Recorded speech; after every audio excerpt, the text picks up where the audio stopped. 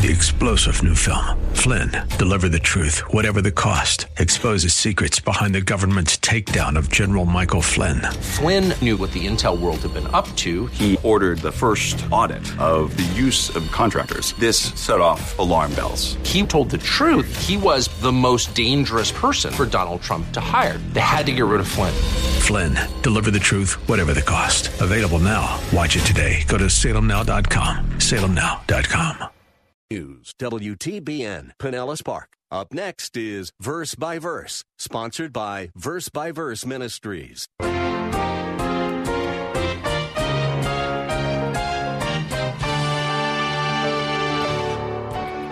Now, that truth ought to thrill us beyond words, because it tells us that there is hope for all people.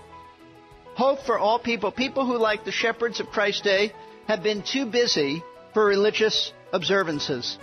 People like the Pharisees, who were so caught up in their religion and self-righteousness, churchy people who think that they're Christians, but they're not Christians.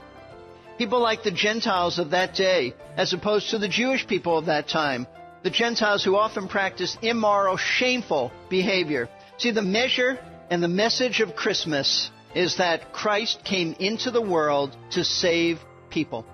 The hustle and bustle of the Christmas season crowds out any time for people to stop and think about the real reason for the season. In their desires to give and get that perfect gift, they cannot see themselves as lost sinners in need of a Savior. That's why it was so important that Jesus' birth announcement was made to the shepherds. They had the time, the attitudes, and the sense of being shunned by society to make them receptive to this wonderful proclamation by the angel. They no doubt stood in awe as they looked down at that newborn baby. This was the long-awaited Messiah, Christ the Lord.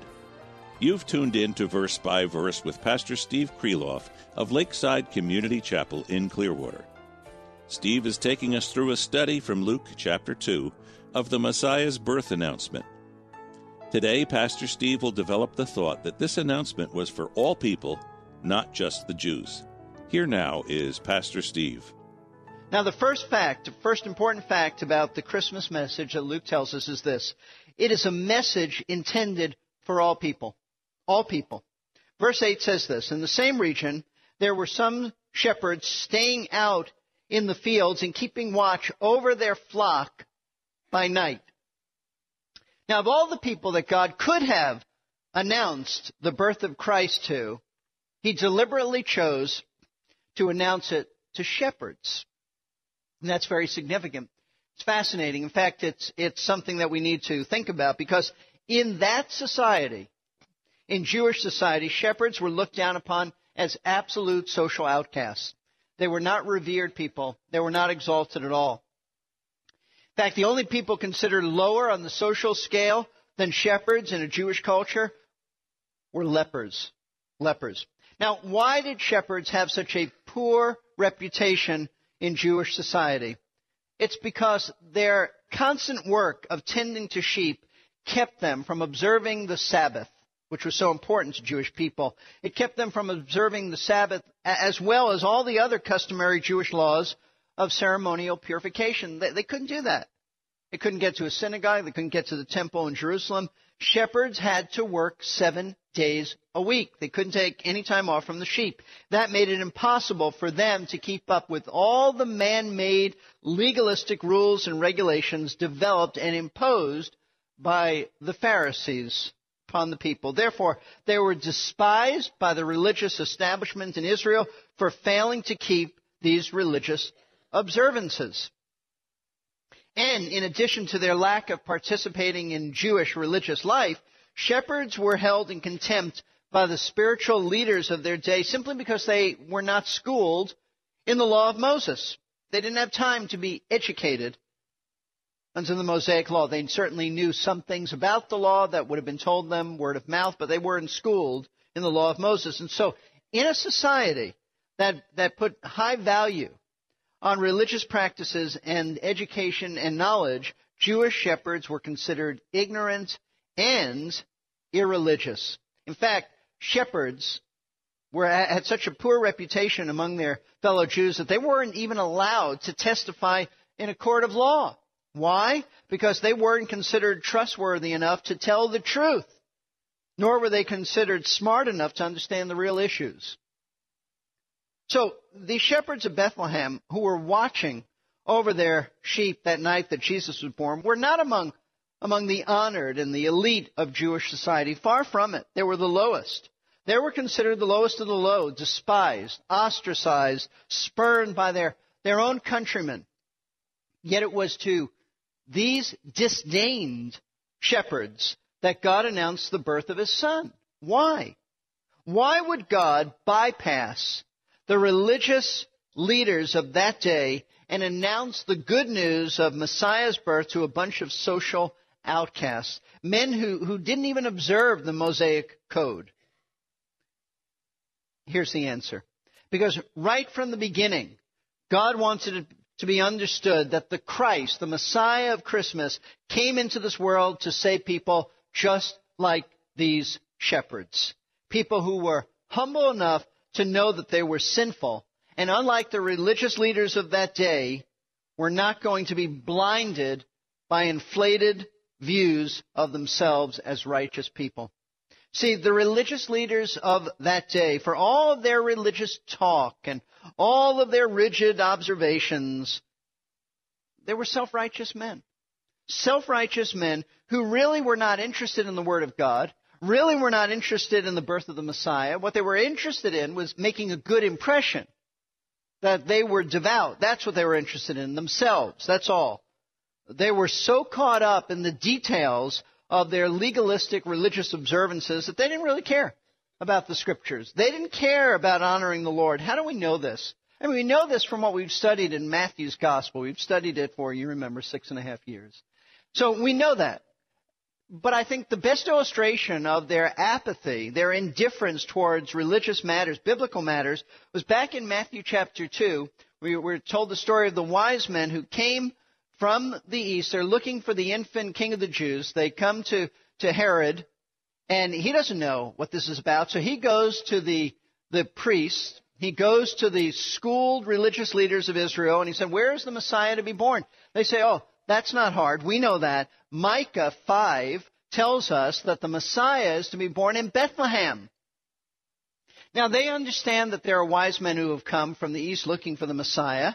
They understand what the Scriptures say, that he's to be born in Bethlehem, but they don't care enough to go to Bethlehem to even check it out. And as I've told you many times, Bethlehem is about 5 or 6 miles from Jerusalem. It is basically, though called another city, it is basically a suburb of Jerusalem. They were so indifferent, so apathetic, that they didn't even bother to walk down to Bethlehem and check it out. They didn't care. They didn't care at all. You see, God chose not to announce the birth of Christ to the elitist religious leaders of Israel because they were self-righteous men who did not, because of their self-righteousness, did not see a need for the Lord in their lives. They were quite content in their own self-righteousness and their own religious behavior. However, despite not having any formal religious training or being involved in the outward trappings of religious observances, these despised Bethlehem shepherds appear to be very interested in spiritual reality. Why do I say that? Because later we read, though it's not our study today, we read that they do go to Bethlehem. They were out in the field. The field would have not been in the village. They went to Bethlehem looking for the baby Messiah, and when last we see them in the Bible, they are praising God for this. These men certainly were interested in spiritual reality. They certainly knew they were sinners, and they made no pretense of being observant Jews.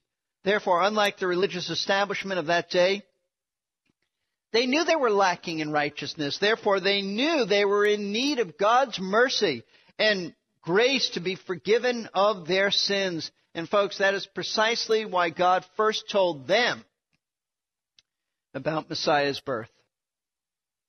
See, the Christmas message is for people just like these humble, outcast shepherds, sinners who see their need for a Savior.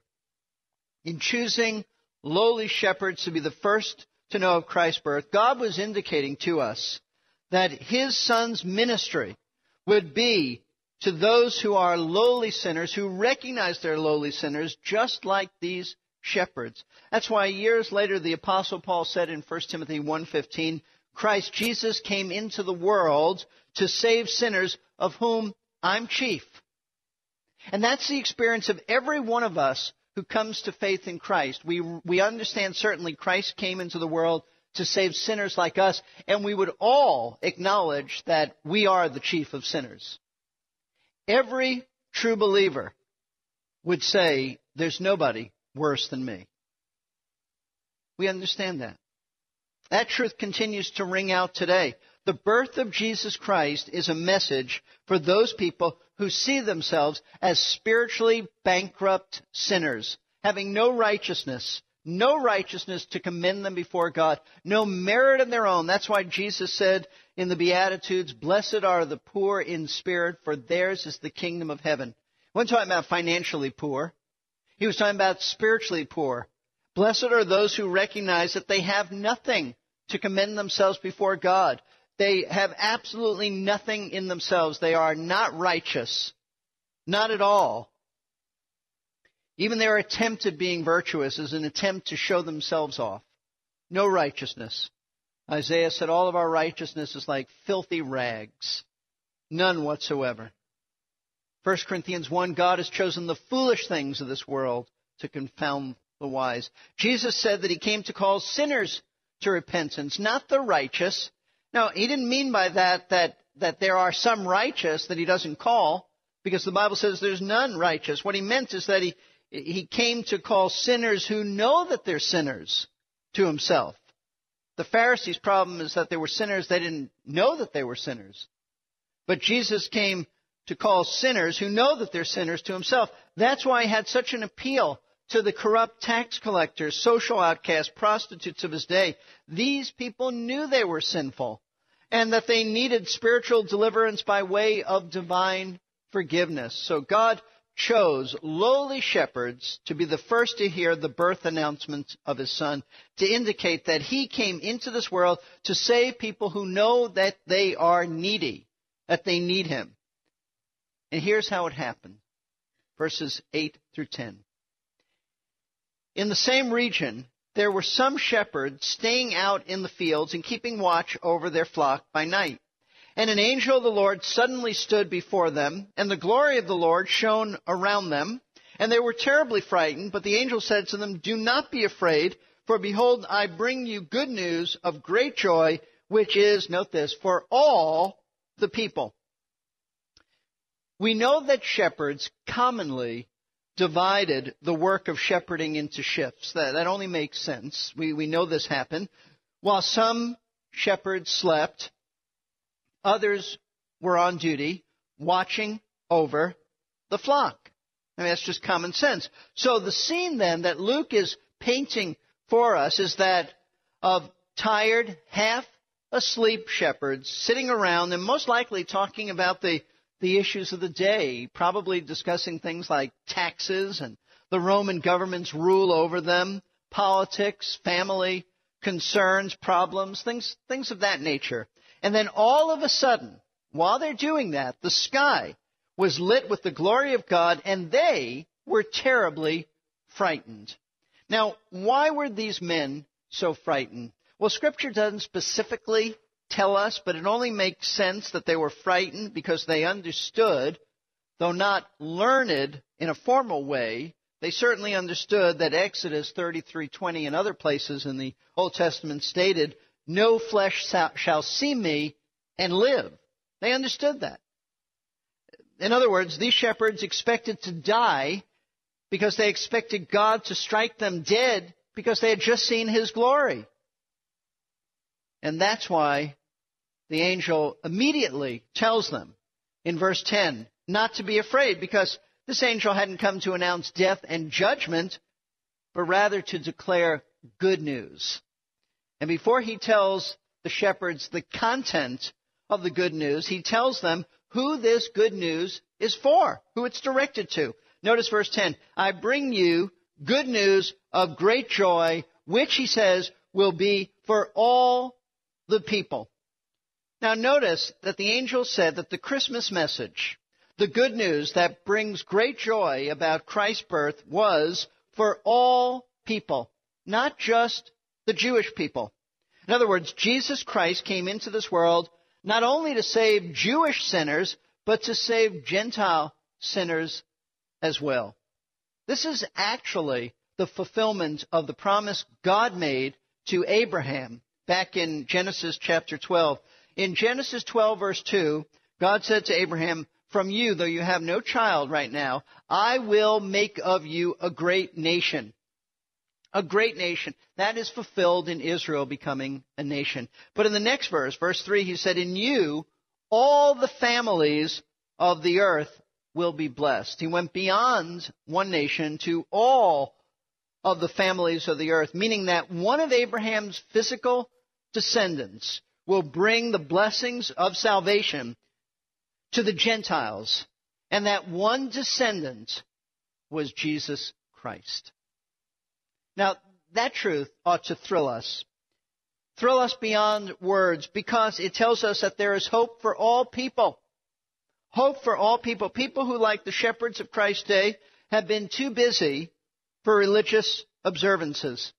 People like the Pharisees, who were so caught up in their religion and self-righteousness, churchy people who think that they're Christians, but they're not Christians. People like the Gentiles of that day, as opposed to the Jewish people of that time. The Gentiles who often practiced immoral, shameful behavior. See, the measure and the message of Christmas is that Christ came into the world to save people, regardless of what they've done in the past. Because there is no sin that Jesus can't forgive. And there is no one who is beyond being saved because of their shameful past. Christ offers hope to those who know that they are sinners and are in need of salvation and divine forgiveness. And that's why, as Luke continues talking and writing, he proceeds to tell us about the one who gives us hope. He tells us about the one who was born into this world to be our Savior. So the first important fact about the Christmas message is this: it's a message intended for all people. The second important fact about the Christmas message is that it's a message about the Savior.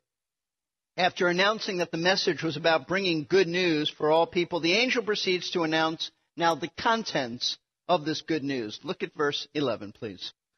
He says, "For today, in the city of David, there has been born for you a Savior, who is Christ the Lord."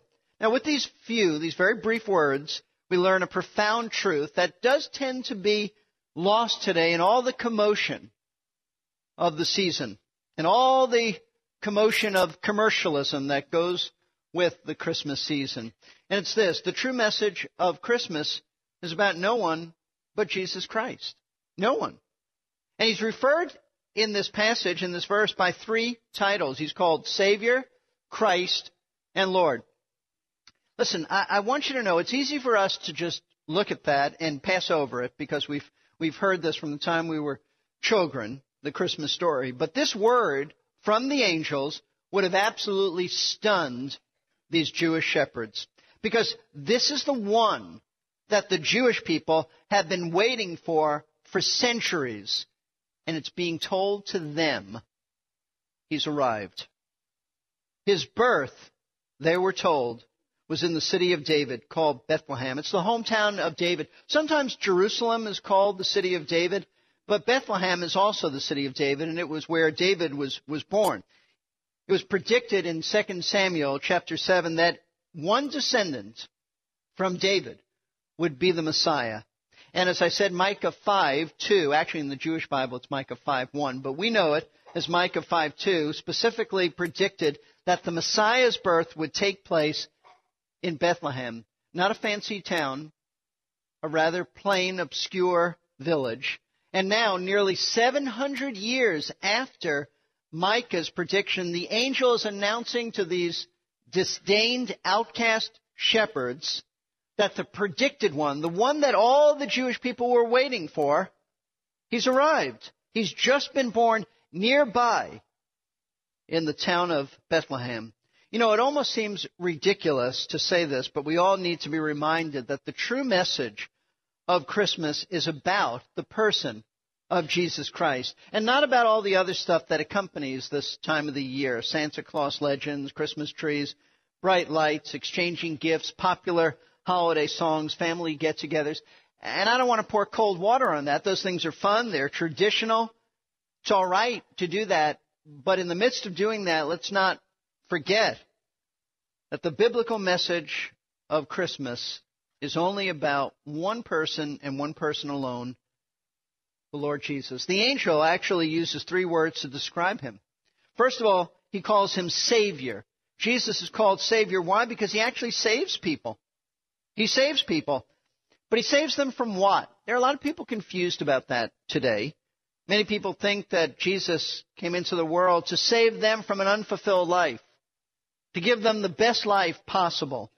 Or he's come to save them from a bad marriage, or some addictive habit, or feelings of emptiness, or some painful experience, some child hardship. But Jesus didn't come to save us from those earthly issues. He didn't come to fix our problems. He came to save and rescue us from our sins. That's the message of Christmas. Matthew 1:21 says, his name shall be called Jesus, because he'll save his people from their sins. Literally, in the original, his name shall be called Yeshua, or Joshua, which means Jehovah's salvation. He will save his people from their sins. That's why he's named Jesus. And the reason we need a Savior from our sins is because all of us have broken God's laws. All of us. All have sinned and come short of the glory of God.